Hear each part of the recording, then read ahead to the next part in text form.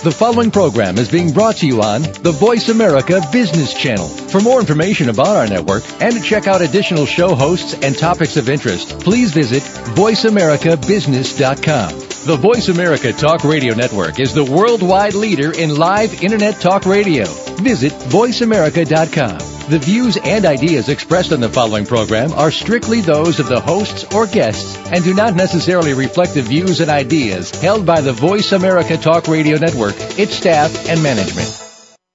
All financial advice provided on this show is for entertainment and educational purposes only. The financial ideas and strategies discussed are only provided as a starting point for a conversation about money matters. With regard to your particular investments and financial strategies, consult your financial planner, CPA, or investment professional. All your financial decisions are yours and yours alone to make and subsequently are solely your responsibility. The information that is supplied through the context of the radio program and any repurposing of its content by the host or network is a combination and collection of solid financial investment understanding, opinion, and comments. This network, show, and its host are not liable for financial strategies, outcomes that you employ in any manner that result in any kind of loss. Shares of corporate sponsors may be the subject of buy or sell recommendations in Jay Taylor's newsletter in accordance with Jay's objective opinion.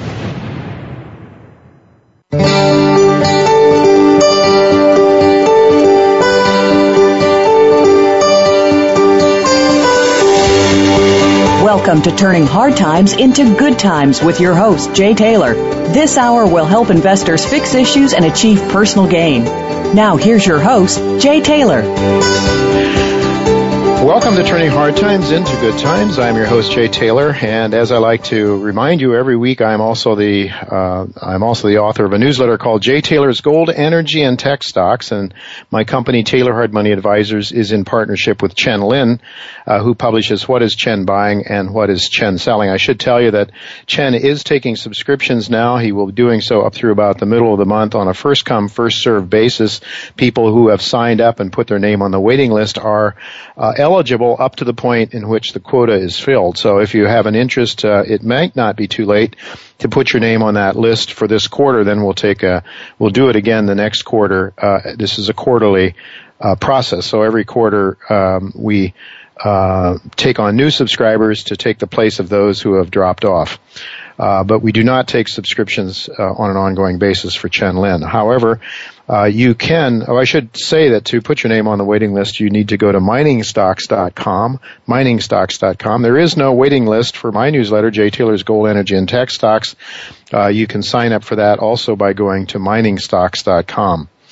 The best place to go to for everything I do, including my newsletters, to listen to this show and a host of other things that I do is Jay Taylor Media, JayTaylor Media.com, and you can follow me on Twitter as well. Well, today is a beautiful day here in New York City. It's about 70 degrees. The sun is out bright. It's very much a spring-like day, which is fitting because this is the first day of our spring season on Turning Hard Times into Good Times.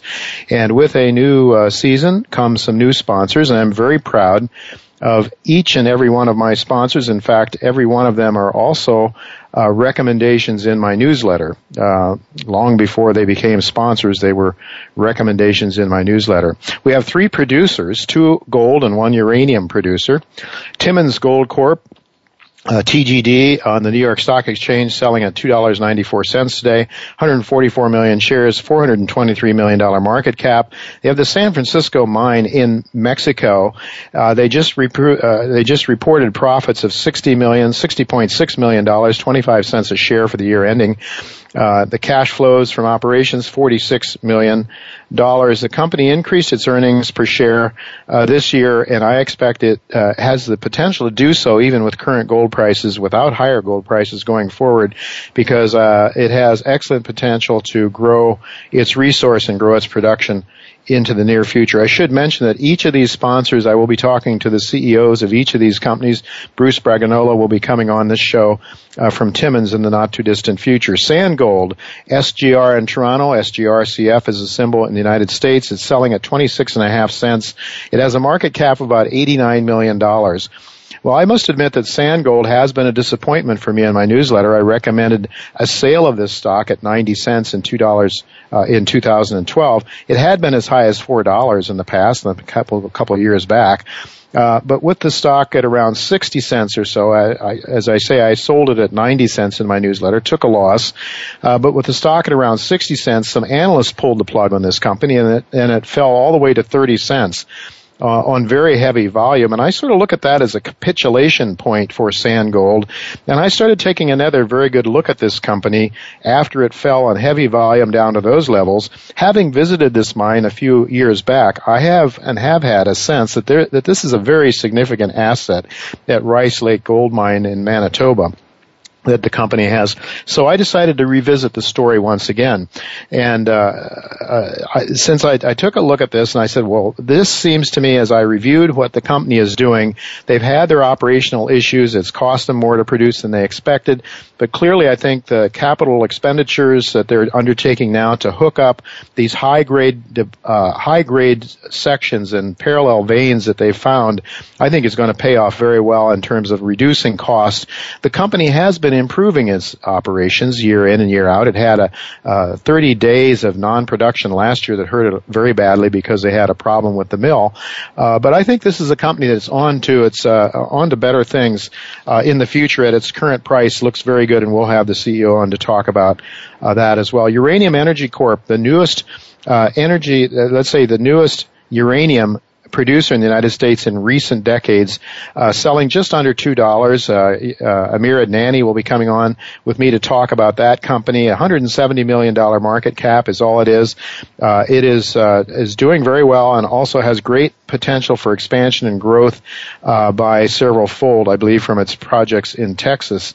And I do believe that we're going to see much higher uranium prices in the not too distant future as the supplies of uranium from Russia wind down. Miranda Gold, probably the lowest cap stock, one of the lowest cap stocks on my list. Well, not the lowest, but it's a $17 million market cap. What I really like about this company is its new move into Colombia, and it's got Agnico Eagle as a strategic partner.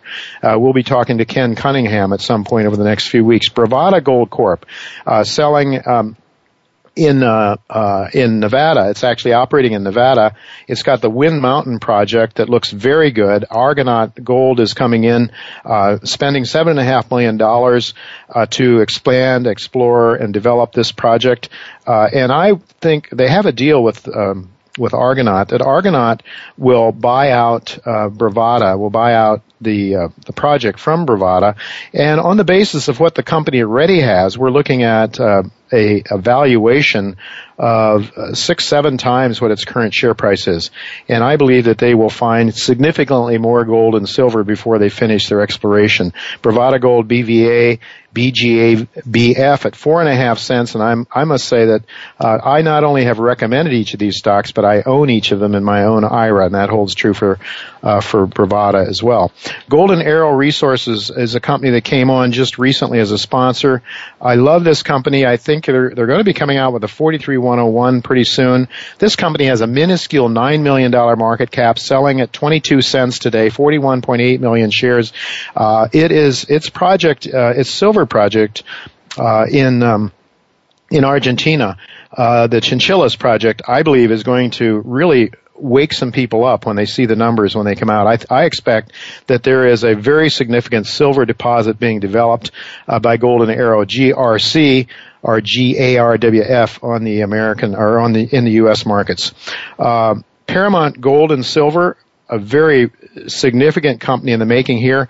Together, between two projects, one in Mexico and one in the United States at the Sleeper Mine in Nevada, they have just under 10 million gold equivalent ounces, lots of silver, lots of gold. They have deep pockets, well-funded company, market cap of $313 million, but it's a very significant company and one with lots of growth, exploration growth potential. I would expect this will be a target of the majors in the not too distant future, selling at $2.12 PZG on the New York Stock Exchange. These are all companies that I feel very strongly have a good chance to do extremely well. We are getting an update finally for gold in the gold markets. The juniors seem to be doing much better. Could this be a turning point for the junior gold shares? Well, we're going to talk to a guest we're going to have later in the day, and we'll get an opinion on that for sure. And I will share my own thoughts about that at the closing moments of today's show. We do have to go now to a commercial break in just a couple of minutes. Well, actually in about 30 seconds or so. We're going to be talking to Chris Martenson today, David Gerwitz of Charles Nanner and Associates, and Eric Redez of All-in-One Preparedness, and my old, and I do mean my old friend Al Corlin, towards the end of today's show as well. And but we are going to go to a commercial break now. And when we come back, I'll talk a little bit more about our guest today and some of the thoughts that I have about the markets. Don't go away. I'll be right back.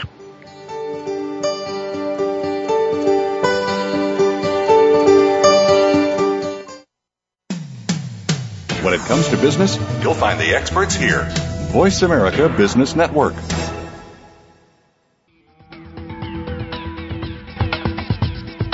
Windfall profits happen frequently in gold exploration stocks, but the risk of losses are also common. Miranda Gold enhances prospects of shareholder gains by combining the intellectual capital of geologists, mine finders Ken Cunningham and Joe Herbert with other people's hard dollars in search for elephant-sized gold deposits in politically safe places like Nevada and Colombia. That keeps shareholder dilution to a minimum, so when discoveries are made, major gains are possible. For more, go to mirandagold.com.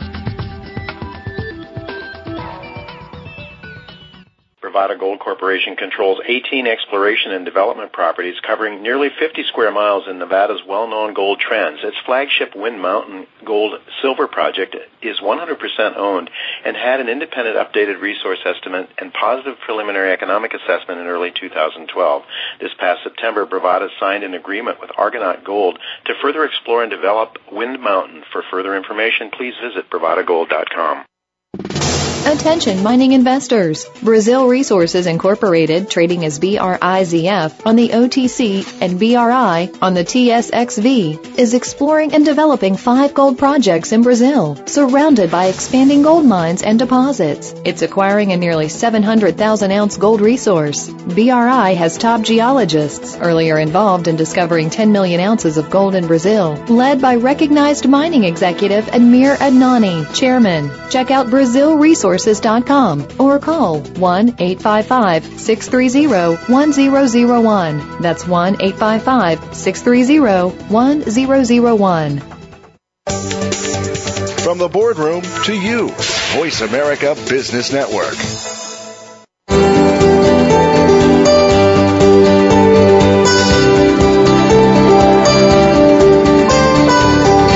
Listening to Turning Hard Times into Good Times with your host, Jay Taylor. If you have a question or comment about today's show, Jay would love to hear from you at 1-866-472-5790. That's 1-866-472-5790. You can also send an email to questionsfortaylor@gmail.com. That's questions, the number 4, Taylor@gmail.com. Now, back to our program.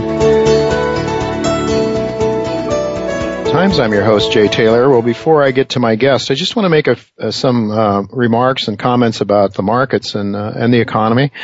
There is a general recognition among many of the what I like to call the happy-talking Keynesian animal spirits proponents that the economy isn't doing very well. That's for sure. But that, in fact, it's not doing all that badly either, and all we need is more money printing, more deficit spending, more debt, and then more animal spirits. I mean, if nothing else, if we can just get people to be optimistic, everything will be fine. That is certainly the Keynesian notion, Keynes's idea of animal spirits. And Tom Keynes is on Bloomberg is always talking about how do we revive the animal spirits?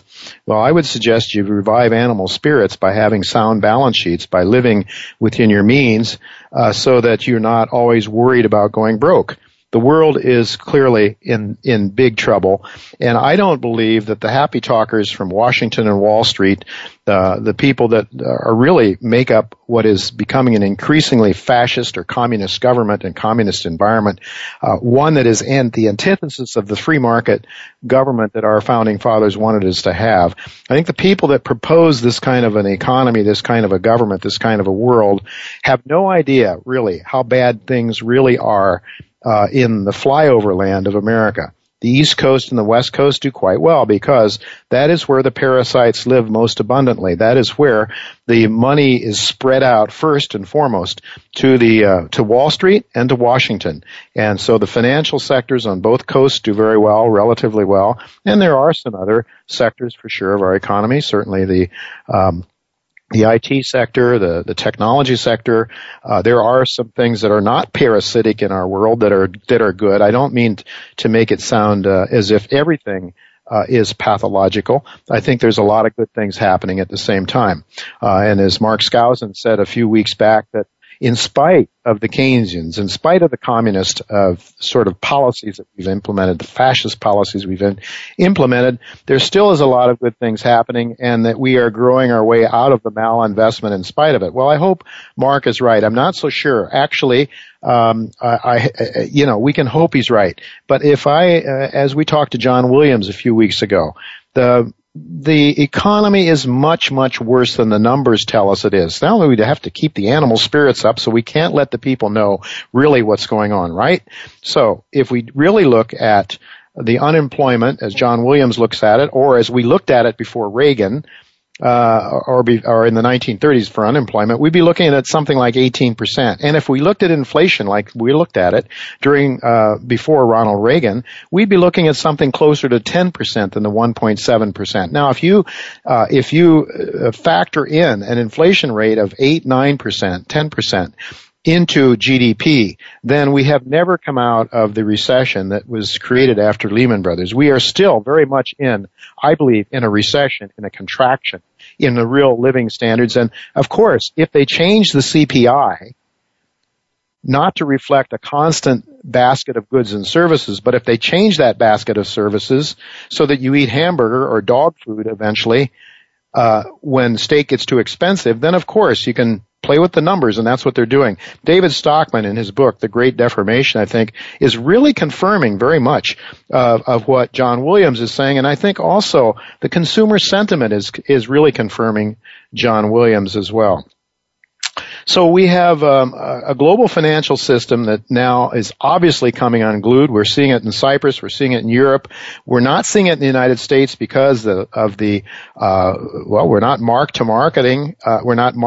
marking to market the balance sheets of banks anymore. So we can pretend and we can extend this problem longer and down the road for sure.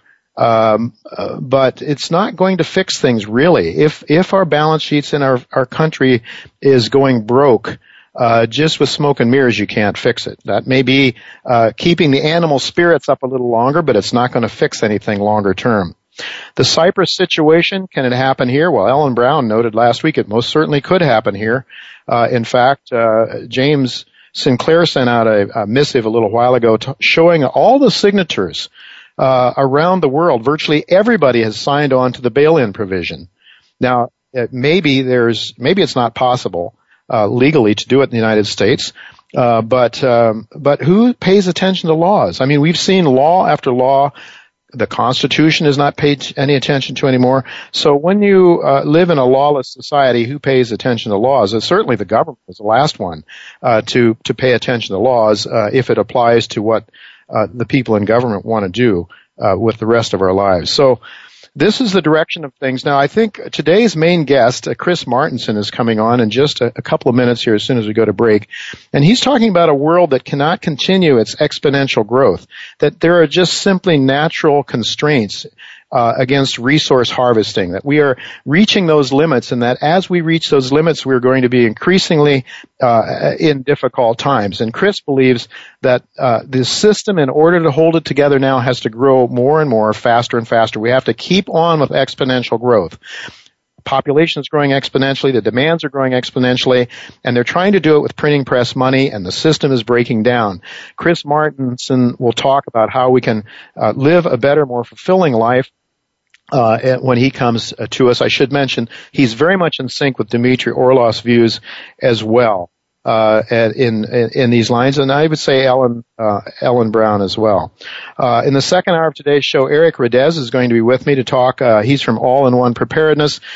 Give us some ideas of what we should have in place in case things do go wrong, natural emergencies, as well as political discord and problems along those lines. And we're going to be talking to David Gurwitz of Charles Nenner and Company, and this more to do with the markets now, where we might be looking to make some money, and what markets we should stay out of and what markets we should go into.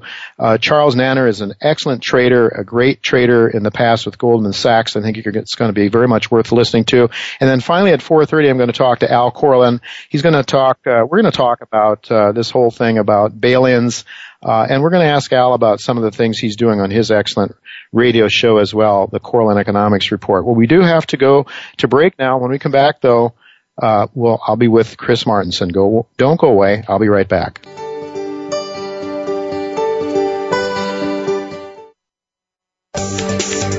From the boardroom to you, Voice America Business Network. Golden Arrow Resources on the TSX Exchange has recently made a new silver discovery and is presently drilling a 6,500-meter program on that discovery. A maiden resource calculation is expected to be released in April of this year. The project is located in Jujuy Province in northern Argentina, just 30 kilometers from the Pirquitas mine operated by Silver Standard. Golden Arrow has an experienced team with decades of experience in Argentina. Golden Arrow offers shareholders exceptional leverage with an exciting new silver discovery. Paramount Gold is a U.S.-based exploration company with multi-million-ounce advanced-stage gold and silver projects in the mining-friendly jurisdictions of Nevada and northern Mexico. Backed by a strategic investor and a strong balance sheet, an experienced management team has completed preliminary economic assessments on both projects, showing robust economics and immense potential for increasing ounces and mine life. For more information, go to ParamountGold.com or follow on Twitter, PZG News.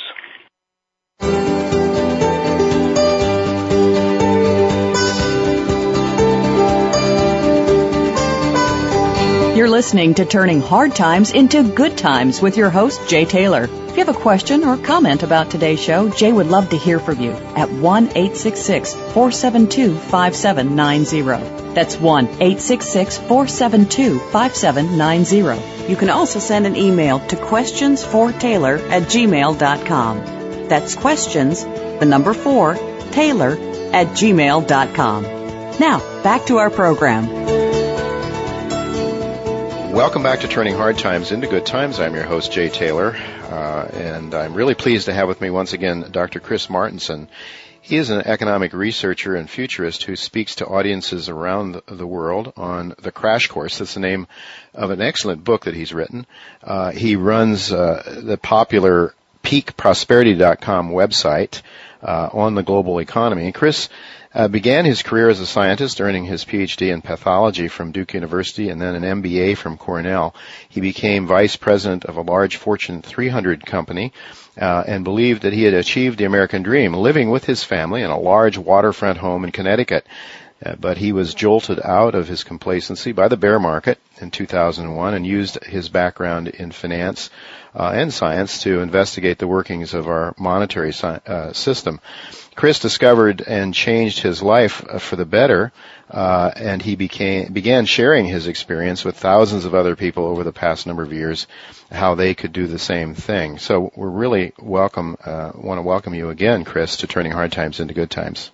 Thanks, Jay. It's a pleasure to be back so soon. Well, it's required to have you back so soon because we didn't get to the good stuff of your book and the positive topic of your book, and that people can actually do something to help themselves as we face some very difficult times ahead of us. You know, we talked 2 weeks ago about how you came to realize that the world is on an unsustainable course, and that there's going to be severe consequences as a result. Realizing that fact, you moved to a smaller hometown, smaller community, and began to live a richer life, according to what you told me last week. What I want to do this week, then, is what we failed to accomplish in my discussion a couple of weeks ago, and that is to learn more about the changes you made and why they are beneficial to you into your life, because it certainly seems having a waterfront property in Connecticut and a very nice income with a big with a family and all that is the American dream, it seems. But before we get to to you talking about some of the changes you've made, for the sake of those who may not have heard us the first time, could you just go over a little bit your general thesis and why we are living on an unsustainable course, and also perhaps talk about what you call your lens? That's the three E's that comprise the lens of the world as you see it now. The economy, energy, and the environment. If you could go over just the general thesis and then talk a little bit about how those three E's play into your viewpoint. I'd love to. So the 3E framework is my attempt to say it's time for us to look at the economy, energy, and the environment all at one time, because the days of being able to just focus on the economy, pull some monetary levers, and just trust that energy would be there and the environment would be able to handle all of our activities is no longer a useful framework. And the framework that I offer is to say, well, if whatever we do in energy now is going to have impact on the environment, whatever we're doing in the environment has an impact on our economic system, and we have to look at all three together. And the summary of it really boils down to this, Jay, which is that our economy is built in a way which requires it to grow. If it's growing, it's fine. And by grow, I mean, 3% per year real growth would be lovely, 6% nominal growth in GDP, that's what we're targeting, that's what all of our official actions at the fiscal and monetary levels are just designed to get the economy growing. That's great, except when we back up a step and we ask this question, can something grow forever in a finite space? The answer is no. And our economy, if we abstract that and ask, well, what is an economy? Well, that's people consuming stuff. And that stuff comes from the real world. All those goods come out of the earth in some way, shape, or form. And so when we wander over to the earth, and I'm calling that the environment in this framework, and we ask, well, what's going on over there? We discover all kinds of fascinating information, like that the average ore grades of non-renewable natural resources, critical mineral resources, things like copper, gold, silver, tin, you name it, the ore grades of those have been just absolutely plummeting over time, and that makes sense, right? We're humans, so what we do is we go out and we high grade, we find an outcropping of gold flakes, and that's great, and so we go after that quartz seam and we pull that out, and when that's gone, we dig a little deeper, and we go after stuff that's a little bit more dilute.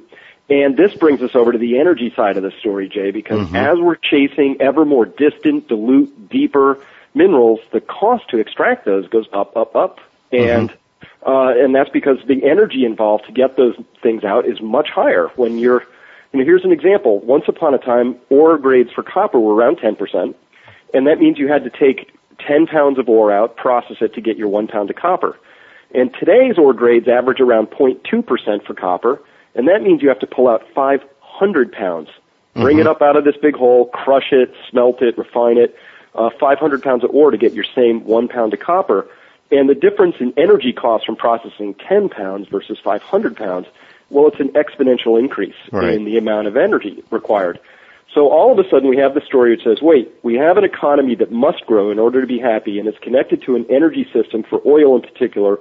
All oil is expensive now. New oil, $70, $80 if we look at it on a dollar basis. But what that's really telling us is it takes more energy inputs to get energy back out of our new oil finds because they're deeper, more distant, all that. And so we have an energy system that really can't grow the way we want it to anymore. And we have an environment, both from the extraction process, pulling stuff out of it, is giving us clear warning signs, and also from the waste streams we're putting back into it. I mean, if you've seen the pictures from China, there's obvious limits that you hit that are ugly. So there are no new horizons. There's no extra world hidden on the far side of the sun that we haven't found. There's no new continent that hasn't already been picked over once. So here we are at this really amazing, unique period in human history when we finally sort of filled out the surface of the planet. We've mapped it, we've scoured it, we've mined it. And yes, there are still resources there, but this is not your granddaddy's world. They're just harder to come by. And the tension that's developing right now is that we have an economic and financial system and all its associated institutions, political and cultural, that just want growth. And everything the Fed is doing and the Treasury is doing is just designed to give us more and more growth. But somebody has to step back and say, well, wait a minute, eventually growth is over. What happens then? And my thesis comes to the conclusion that our money system breaks without growth. Mm-hmm. And that's a very, very important idea. It has extraordinary implications. I may be right, I may be wrong, but I think people should at least consider the implications of that, if only to reject it. But it's a conversation we need to have. Absolutely. And while you talk about growth, Chris, you didn't talk about the word exponential. And as we look in your book, you have a number of charts, graphs, I should say, that show, this isn't just a linear growth that we've had in terms of population, in terms of income, consumption. You mentioned 10% copper, now 0.2. I know in following the copper industry that when they find a significant drill hole that's 1%, they're ecstatic. So you're right, and the same thing holds true in gold. So we have diminishing resources at the same time that we have this exponential growth in demand for those resources. And now with the Eastern world, China, and the BRIC countries coming on, expecting and wanting to have the same kind of lifestyle that the West has enjoyed for so long. This thing definitely looks unsustainable. But, Chris, one of the things a lot of people say is, yes, but good old American ingenuity. We've heard it said, recently my good friend Rick Rule pointed out that in spite of the politicians, the scientific community, the technology that we've developed for oil fracking, for oil and gas fracking, is making a difference. So he says, high gas prices drove innovation, and we have now this oil and gas fracking. So one of the questions, and you have a chapter in your book, why technologies can't solve the problem. Explain that, if you could, please. I mean, I think I get it, because I see this exponential growth in demand, finite resources, costing more and more to get it out. But talk to us why technologies can't solve this problem. Jay, technology can do a lot for us, and I think it's important to point out, though, that one of the things that may be a blind spot in our discussions about technology in our culture is that technology creates as many difficulties as it solves often. And so one of the reasons I'm not convinced that technology is going to fully come through and save us is that what we really need here is we need to understand what the true limits are of the planet that we're living on. And so here's a simple thought experiment. Imagine we discovered a magic technology that could give us unlimited energy. It's 0-point energy. It's some fantastic thing. It's fusion. If we just ran this thought experiment and said, oh, okay, so what if the world got this free energy and the whole world got it and the whole world could come up to middle class standards, and we're just increasing our production of energy by 3% per year as we grow along, it sounds like it would solve everything, right? Well, it turns out that just the waste heat generated from energy production, no matter what source it's coming from, whether it's this new fantastical technology that we're talking about or coal, doesn't matter, waste heat's generated. At 3% growth, that waste heat within 400 years would raise the surface of the planet just from the heat that it produces and can't be radiated into space fast enough, would raise the surface of our planet to 100 degrees Celsius. And water would be boiling in all the oceans. So clearly, we'd have to stop our growth in energy production somewhere well before that point in time just because of the waste heat issue. And so, we look at what technology has managed to do. It's given us we're going after the source rocks and shale right now and other tight formations like limestone, and we're able to get at the source formations, and that unlocks a huge potential, and it's given us a lot of energy, but it's not an infinite amount of energy. What truly unlocked those plays, I wish I could tell you it was magnificent new technology, but all my friends in the oil business say, oh no, we've had fracking for 40 years, mm-hmm. and we've had horizontal drilling for about that long as well. What unlocked those plays was high oil prices. And that's magnificent, but we have to look at the dynamic of those reservoirs. They deplete extraordinarily rapidly on a per well basis. We have to drill more and more wells just to maintain an existing amount of production. And then once we stop those drilling efforts because we ran out of territory to drill or, oil prices went below a certain level, we discover that the production from those areas falls off very, very rapidly. So this is a great find. It's magnificent, but we should have this story running firmly in our minds, which is we don't have 100 years of natural gas. You can just forget about that idea at this moment, even with all the shale plays. We have, I'm going to guess somewhere around 50 years, but if we really start using it for transportation, that is, we really grow our consumption of gas, which is probably going to happen. we might have 20, 30, 40 years. And that's magnificent. But what we really need to be asking is what any company would ask, which is, okay, we have some resource here, and where are we going with that? And we need a plan in this country that would say something like, when that gas runs out, and it will, where do we want to be? What should our infrastructure look like? You know, are we going to be running off electricity? Do we need a smart grid? Do we have to reorganize any of our living arrangements with suburbs versus cities? Where do we want to grow our food? There's a lot of questions we should be answering and asking, and we're not at this point. We're using technology as a way to say, oh, look, we started to run out of oil and gas, prices went up, we unlocked this next find, we're just going to be able to do that forever. And the truth is that we won't. Mm-hmm. There's no new formation. We've known about those shale plays, like the Bakken has actually been drilled since the 50s. Mm-hmm. We've known about that for a very, very long time. Once that's tapped out, I worry that people will say, well, we'll just find some other place to drill. And the answer is, you talk to people in the geological fields around oil, they say, no, we know all the sedimentary basins. They all have been mapped for decades. Once we've drilled through those, there's no next horizon that we know to go to. So we've got, I think, a reprieve is how I look at the shale plays. They will not, under any circumstances, allow the U.S. to become oil independent. Mm-hmm. We might become energy independent if we add all the sources of energy together and say they're equivalent, but they're not. Mm-hmm. Oil is a magic substance. You can't, replace it with coal at this point in time. It's not swappable with electrons from the sun. We need liquid fuels to run our current way of life, our living arrangement. And that's when I look into that, I say, this looks like, this form of energy is going to become increasingly expensive. That's going to have extraordinary implications, both on the challenge and opportunity side. But I want to be very clear. Technology can do some stuff for us, but it can't create energy. All it can do is help us get at it faster, better, cheaper, use it more efficiently, but it can't create energy. And that's the big gaping question mark in this story when we say, once these fossil resources run out, what is that next energy source? And people say, alternative energy, right? Well, we'll use the wind, we'll use sun. But this will be, here's the challenge in that, Jay, those are less concentrated, less awesome forms of energy. Mm-hmm. Oil is it's the most concentrated, it's magic substance, and society has always done energy transitions. Yeah, we went from wood to coal and from coal to oil, but when we were going across those transitions, we were going from a worse to a better, from a more dilute to a more concentrated source of energy, and society has never yet gone through a transition where we went from a better to a less concentrated, more diffuse energy source. Maybe it can be done, but I'm going to bet you it can't be done under the usual circumstances and arrangements that as we would expect them to.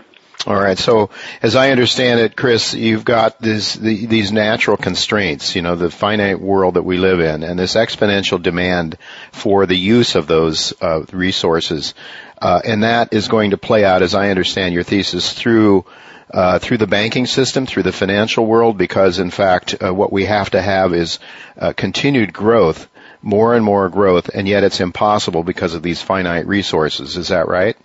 It's right, Jay, and the risk in this is that whenever I do engage an actual living, breathing economist, classical, neoclassical, supply side, whatever, all the boys and girls who are currently in power who have economics degrees, when I try and engage in this conversation, they kind of tilt their head sideways and they look like a dog listening to white noise. They can't engage with the idea that the world has limits. They short circuit that idea and say, oh, no, market forces will just respond. And it's a real cop-out because what they're failing to do is engage in, there's hard, quantifiable facts. All we have to do is look at the numbers and ask some pretty basic questions, common sense questions.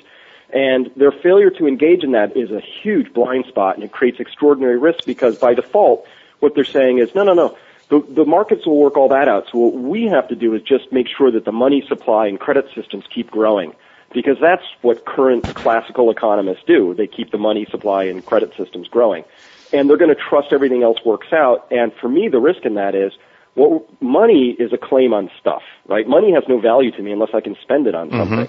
And credit or debt is a claim on money. So both of those things debt and credit are just claims on stuff. And as the claims are increasing and increasing and increasing by exponential amounts, the real stuff is now nosing over and soon may even go into retreat, the amount of real stuff. So that's the classic definition. What do you get when you're constantly increasing your money supply but your economy is no longer growing? Well, that's where you have real risks to the value of that currency. The value is to the risk the risk is to the value of fiat money in general. And in this story, we haven't been working on a free-floating exchange rate debt-backed money system forever. It's actually been in operation since August 15th, 1971. Absolutely. When Nixon slammed the gold window. And so we're about 42 years into this particular experiment. And that's about how long, classically, historically, fiat money systems that are based on interest have managed to go before they get into real trouble. And so I think we're at the early stages of that vast disconnect between these poor, misguided, but well-meaning economists at the Fed and elsewhere just jamming money into the system,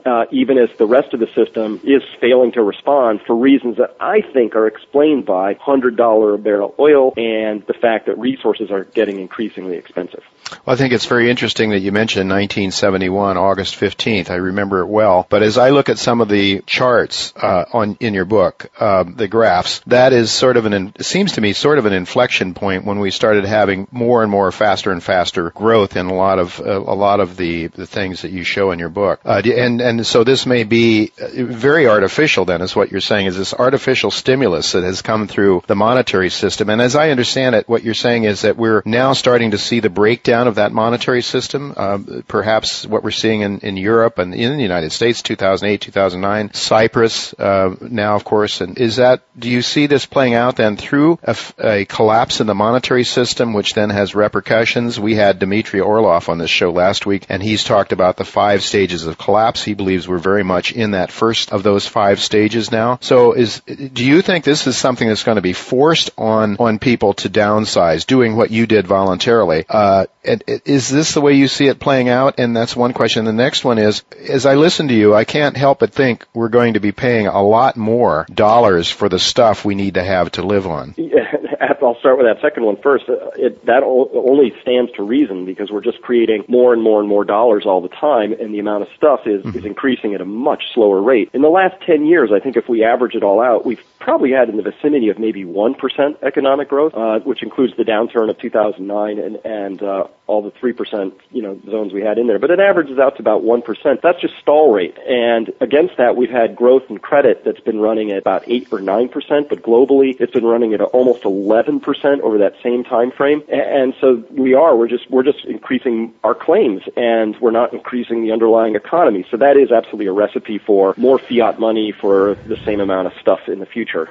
Absolutely. But the way I see this playing out right now is we are absolutely witnessing what my theory would say is just what happens when there's the resources, the world just can't respond in the way it used to. And so all the high priests and priestesses are mumbling their magic incantations at the Fed and at the ECB and the Bank of England, Bank of Japan.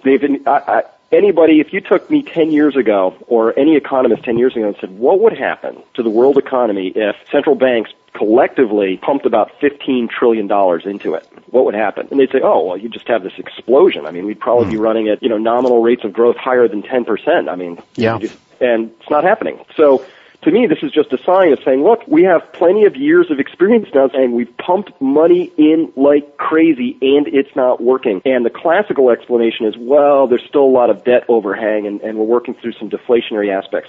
That's true, and oil's over $100, and that's telling us something. Yeah, indeed. Well, so we have this enormous stimulus, monetary stimulus. It isn't growing, and again, I have to think that it's at least in part related to, the constraints that you're talking about, the natural constraints. But Chris, talk to us a little bit about the changes you've made. Explain your lifestyle now as compared to when you lived on that waterfront property in Connecticut, and why is it better? That's one question. And the second question is, why would it be better for people to start thinking along those lines now rather than than being forced to think along those lines in the future? Well, if my thinking is correct, we are going to be experiencing a future with less in it. And there's a couple of ways to get to a future of less. One is you just sort of wait until it's forced on you. I consider that's probably a very unpleasant experience, very disruptive, possibly very damaging. So to anybody who was coasting along in a middle-class lifestyle and then lost their job and was unable to find a job with equivalent pay, they've already experienced that. I think that's a very painful situation. Mm-hmm. And so the other way that you get to a life of living with less is you do it on your own terms. These changes take time. So the kinds of changes I'm talking about, Jay, I all summarize into this one word. I want to be more resilient. Mm-hmm. It's equivalent to the investing concept of diversifying. Mm-hmm. And so I now have diversified energy in my house, meaning I have solar hot water panels, I've got a wood stove, I have an oil furnace in the basement, I've got better insulation in windows, so I need less energy. And these investments that I made have very quantifiable double and sometimes triple-digit returns baked into them, which are guaranteed unless energy goes to $0. That's my only risk here. Mm-hmm. If energy ever becomes free, these will be bad investments. But otherwise, they're guaranteed. And so where can I find guaranteed returns like that from Wall Street? The answer is nowhere at this point. And so the first piece of advice we have for people is figure out ways that you can redefine investment, invest in yourself. And this could be like improving your soil. So in case you want a garden, if you that's something I choose to do, you could invest in some of the energy infrastructure plays. But basically the nub of these investments should be, look, food and fuel and the basics have been going up in price for quite a long time, over a decade. We think that trend is going to continue. So these investments should be around the idea of giving you the opportunity to have less of your money go towards those things in the future. Mm-hmm. The classic capital investment. We advise people to get out of any high interest debt. That's auto loans, that would be credit card, that would be any sort of home equity line of credit where it's a reasonably high rate of interest. These sorts of things just don't make sense. When you can't get a decent rate of return out of the market, then you might as well, if you have money, get out of the place where you're hemorrhaging, 4, 5, 6, 7, or even 10%. Rates of interest. Get rid of that stuff, because that's a real killer in a downturn if you lose your income source. Mm-hmm. Or more worryingly to me is, because I think this applies to more people, your income stays kind of flat. Mm-hmm. Because median real incomes aren't going up, and then all of your non-discretionary costs are going up underneath you. That's your food, that's your fuel, that's medical, the basics of life are all rising in, so your discretionary income just gets eroded. So under that circumstance, get out of debt. Thirdly, everybody has to have at least some exposure to gold. 10% is the minimum, but honestly, I think 20% of liquid net worth should be the minimum. I'm much higher than that personally, have been for a while. And the reason for that is that I think there's a really high chance over the next 5-10 years that we get into a world-class currency crisis. Mm-hmm. And gold is the only monetary asset I'm aware of that's not simultaneously somebody else's liability. And the whole banking system is just one giant daisy chain of liabilities at this point. I think it either stands or falls. And the chance of it falling, it's not 100%, but it's high enough that you should have an insurance policy against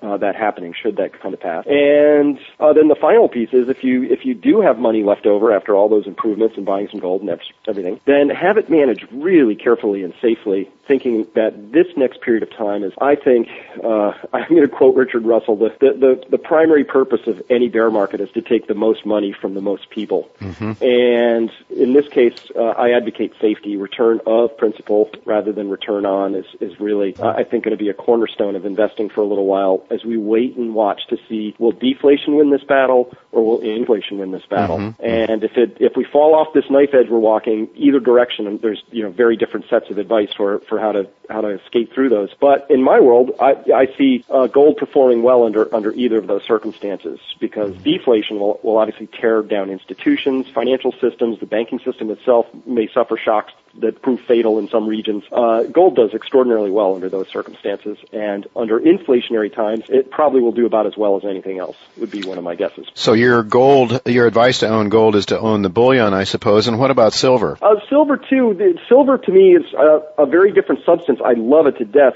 On the short term, I'm not as clear on it. On the long term, I'm absolutely clear on it. It's an industrial metal. It's fantastic. On the periodic table of elements, it is the most reflective. It is the most conductive.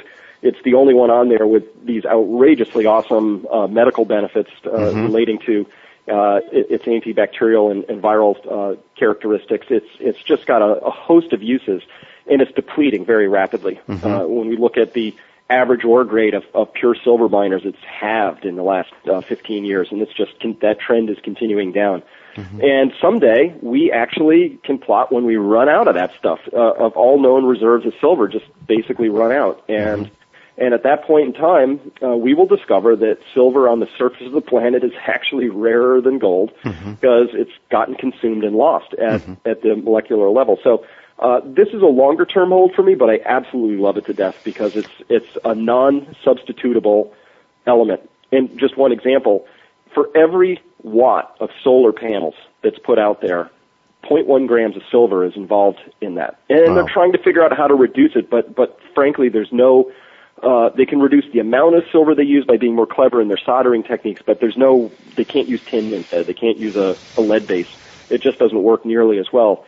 So if you just calculate, where the world thinks it wants to be with respect to solar PV production by 2030, you find out that basically half of all the silver that's going to be mined between here and there will be consumed in that process. So that's an extraordinary statement right there. It will be an unprecedented demand on a diminishing material that's becoming ever more expensive to get out of the ground, and it's something that I think is just a fabulous play. But my concern over the near term is that I think the world is heading into a little bit of another downturn here, and the industrial demand for silver will probably drop as a consequence of that, and so there'll be a dynamic there to watch out for. So silver, though, also has the monetary attributes to a great extent as well, in addition to the industrial ones, which make it perhaps a good barter asset to hold as well in times of stress. Absolutely. I certainly hold a whole variety of junk silver in 1 ounce rounds, specifically with the idea that if ever it comes back to being remonetized, these will be tradable, circulable units. Arizona already is looking at putting gold and silver on the docket as a certified, as money in their state. Utah's considering that. New Hampshire's considered that. It's happening. So it makes just a world of sense for a state to have a dual parallel circulating currency that's based on sound money. That's an idea that's gaining traction, and it obviously in today's environment does make sense. So if that happens, I now have to consider the remonetization of silver will be just a total game changer for silver. Yeah. Oh. And Chris, what about the miners? Do you invest in miners at all? Clearly the safest way is to own the metal itself. I mean, that the risk is so much greater when you own the miners. And I'm hearing what your view is now in the short term in the economy.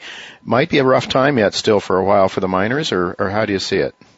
Well, they've certainly been suffering greatly, and by the charts, they kind of look like they're bottoming here. But if the world recessionary outcome happens, the miners will take it in the shorts just like everybody else, and just from their equity characteristics and market risk. And I have not been I used to be a heavy investor in the miners.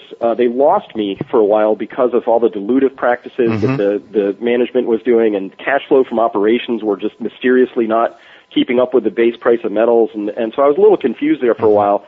I think they've cleaned up their act as an industry. I'm seeing more what I consider fiduciary responsibility, where they're not diluting shareholders. Cash flow from operations is starting to pick up. So it looks favorable in that regard, but I'm steering very much towards the majors at this point, and mid-majors as where I would begin to dip my own toe back into that market. Yeah. Well, so indeed. Yeah, sure, go ahead. Yeah, no, I was just going to say, Chris, that certainly my focus as well is on the producers, those guys that are generating cash flows, and they are then able to go out and acquire a lot of the other guys that can't stay alive in a very difficult market to raise capital to put the next drill hole down. So I think it's the best of times for the producers, but I just wanted to hear your take on that.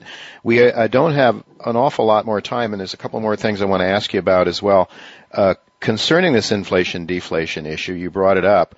Longer term, I have to think you're an inflationist, but if I understand what you're saying, short term, we could see another decline. And in fact, I think recently you came out suggesting that the stock market was looking a little long in the tooth, and we might see another decline. Is that your view right now?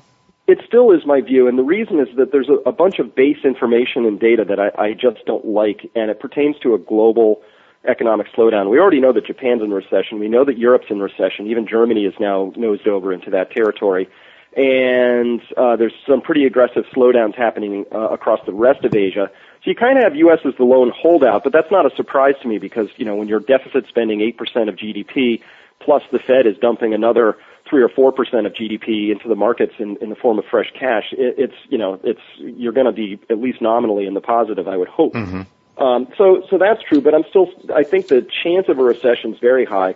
The market is priced to perfection at this point in time. We have stocks at all-time highs, but more worryingly to me, we have bonds at all-time highs by any basis. So, the high-yield junk bond index yielding 5.5%. Are you crazy? Yeah. So we have an extraordinary asset bubble there. All the world central banks now have balance sheets that are just bloated with ultra-expensive assets. And if we start to get into this world recessionary slowdown, I think those assets are clearly at risk. And if the capital starts to dry up for bond refundings, or listen, we're at all-time record highs for bond prices. That's a bad environment to me to want to really be going long in the equities that sit beneath those things in the old value chain. So yeah, I'm concerned here. I think this would be a great time to be very cautious. I'm certainly not thinking this is a time to jump into equities full on, and I think there's a big risk of some downside here. So build some cash and be ready perhaps for some better buying opportunities in the future. Absolutely. All right. Now, you mentioned Chapter 26 in your book, the good news. We already have everything we need. Explain that. Well, we don't need any new understanding. We don't need new technologies to come along. We just have to get the political will or the cultural narrative installed that says we have to start doing things differently. And a quick example around this would be the natural gas. So you have all these producers who've overproduced classically, and they've now said, well, what we'd like to do is to be able to export this. And that makes perfect economic sense if we're just focused over on that one E. That's great. We can compress it, we can liquefy it, we can send it overseas and make money. Should we do that? But from an environmental standpoint, that doesn't make any sense. And from an energy standpoint, that's a complete loser. 25% of the work that's embodied in that gas when you pull it out of the ground gets consumed in the liquefaction process. It's very energy intensive. And that 25% of that work that you use to liquefy it can't be used for anything else. It's gone. And so my suggestion would be, if we had a different story that said, wait a minute, it's not our job isn't to get it out of the ground as fast as possible so that future generations don't have any, so that we can sell it for the highest price. Our job is, that's a resource. We should use that. What should we use it for? And if we had this national discussion said we think the best use for it is to liquefy it and send it overseas, great. But instead we might get some other voices in there that would say, let's use that natural gas to build stuff. Let's reinvigorate our domestic industries. Let's produce the next layer of infrastructure. We have a decaying national infrastructure that's frankly embarrassing in some parts. And wouldn't it be great to use the energy and natural gas to rebuild that? And so we have every technology we need right now and all the understanding we need right now to start living a much more resilient life, to rebuild our economy in a way that is truly sustainable. It's based on savings and investment and smart decisions, not consumption and debt. And so that's the good news. The bad news is there seems to be a status quo machine that is very well funded that has no interest in doing things differently. And that's sort of the fight, as it were, at this point in time. But guess what? We have everything we need to do things differently. We just have to decide that's what we're going to do. Well, and of course, it's incumbent on each of us to do the best we can for ourselves and our families. It has to start probably from the bottom up. It doesn't seem, as you say, the status quo is very much in place. Status quo, by definition, doesn't want to change. It wants to keep the advantages they have. And we certainly see that, and we're seeing a redistribution of wealth from the people that produce it, I believe, into the financial system. And of course, I don't know, the parasitic behavior can only go on so long, Chris, and I think that your book, The Crash Course, really lays out in a really big picture way why we have difficulties and why we need to start thinking about things for our own good. I think we have to start individually, right? And then hopefully it catches on and moves up to on a larger scale. We absolutely have to be the change we wish to see. There's no other way. And I can't be out there agitating to have a resilient country if I'm not personally in my household resilient. It just doesn't make sense. And so I just, to anybody listening, I after making all these changes, I am healthier. So I made a lot of health changes in my life. I am wealthier. I sleep very well at night, knowing that my assets are secure. And I am highly insulated to any shocks that might come along, be they around food, fuel. I've got a really deep community, an aspect we haven't talked about yet, but I really broadened my relationships with my neighbors and all the people in my community. And after all of those changes, I did many of those because I was trying to avoid a bad outcome. And now that I've got here, I would run towards it as a much higher quality of life and a better way to live. And frankly, closer to how I think we're supposed to live, and something my grandfather and all his relations before him would probably recognize and just say, yes, of course. That's how we're supposed to live. Right. Well, that's very good. The book is The Crash Course, and you can pick it up if you go to peakprosperity.com, I guess, Chris. I probably can buy it in the bookstores as well. It's a wonderful read. It's an easy read, and I think it just lays things out very, very well. I want to thank you very much again, Chris, for being with us. And tell us of the small town you live in. How large a population is it? Well, in our town, there's about 400 households, about 2,000 people, but this is New England, so you have many communities of that same size sort of all just rubbing shoulders with each other. So it's relatively sparsely populated. We have 5 colleges about 15 minutes from here, so we've got that stable, exciting sort of university base. But I chose a place that's a nice mix of rural and urban, if you will. So we've got small cities and we've got farms, and it's just the right balance for me and my family. Very good. Well, thank you very much. We're out of time. Really good to have you again, Chris. Thank you so much for coming with us. I hope to talk to you again sometime in the near future. Thank you very much. Jay, pleasure's been mine. Thank you. Folks, don't go away. We're going to be right back with Dr. Suzanne Zettner. She is the president of All-in-One Preparedness. This is a company that provides the kinds of things that Chris Martenson is talking about you should have to take care of your family in case of emergencies and in the future. Don't go away. We'll be right back with Dr. Zettner.